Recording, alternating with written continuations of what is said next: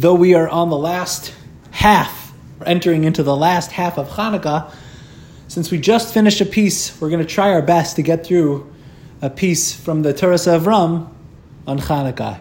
The Toras of Avrohom starts his piece on Chanukah with the following. There are two kinds of Yisurim, hardships or difficulties. There's Yisurim Gashmim, physical ones, Veruchnim, and spiritual ones. Says the Toras of Avrohom. Gam Yisurim Gashmim yesh chelek shel Yisurim Ruchnim. Even within physical Yisurim, physical pains and hardships, there are latent within them spiritual hardships as well. Because, for example, the Gemara says, Yisurim she'ein behem bittul Torah tefillah, heim akvar Yisurim shel ava. If a person gets Yisurim that don't prevent them from studying Torah and davening properly, those are considered Yisurim shel ava. Those are afflictions of love. Says the Toras of Avrohom, Vimkein, yesh bittul Torah tefillah b'Yisurim. In other words, that means there are certain types of Yisurim that are so physically painful that they prevent the person from learning and davening. Aval einam domim Yisurim shehem agashmim b'onesh sheruchni is taval lehem. L'Yisurim shekol onshim huruchni. So, okay, there's a physical pain that a person could, God forbid, go through that prevents them from learning, prevents them from davening. They're sick, they can't daven, fine. So the Yisurim is gashmi, it's really a physical affliction, they're laid up, but they have ruchni impact because now the person can't daven. So he's saying that there's a type of Yisurim that, he says you can't compare the types of Yisurim that are specific or to the physical side of the person, like the person has the flu and they can't daven, or very sick and they can't daven, which has spiritual impact, right? It's a secondary. The secondary is the spiritual part. The physical part is the first. The secondary is the spiritual part. That's one type. Or the other type is there's a specific spiritual Yisurim.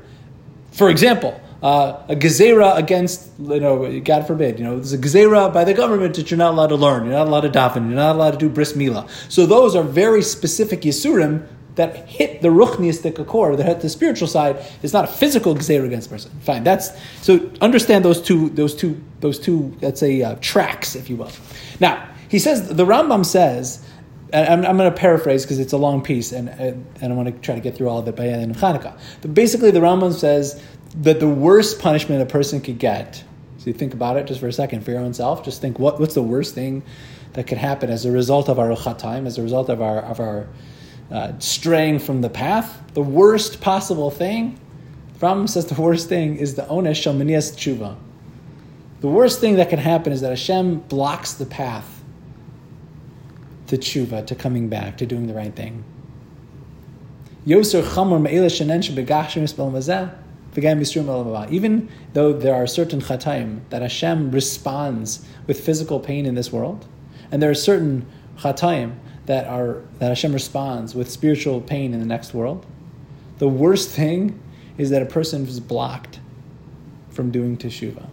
And the Rambam says that can happen through a person doing something that's very, very terrible, or repeatedly doing chatayim over and over and over and over and over again, that they can basically be prevented from tshuva. Ultimately, that you can never totally be blocked out of tshuva, but the path can be very, very difficult. And so that's kind of the worst thing that could happen, the prevention of the ability to come back, Hashem blocking the way, so to speak, from doing teshuva. Now, this is his point. Asks the Toras of Avrohom, if we're talking about Bayis Sheni, when the Chanukah story occurred, Lashkicham Torasecha ulahaviram mechukei ritzonecha, that their goal was to get us to forget Torah and to completely give up all of our Yiddishkeit. He says this is worse than Haman. Haman's attack was physical on us, and of course, memela, by byproduct, they would have spiritual loss. In other words, if you're dead, God forbid, if a person's dead, they can't serve Hashem. So that was Haman's attack, was physically on the body. Their attack was specifically on the ruchniistic side of things. They made gezeras that we can't keep Torah.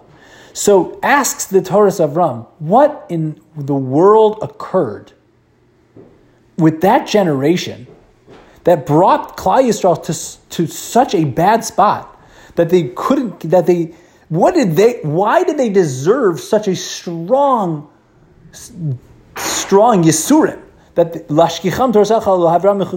which the Rambam says the worst thing is that possibly could happen is a person's prevented from doing tshuva, and Klal Yisrael had it like in spades, so to speak. So this is the point that he's going to try to deal with in this piece. God willing, we'll continue tomorrow.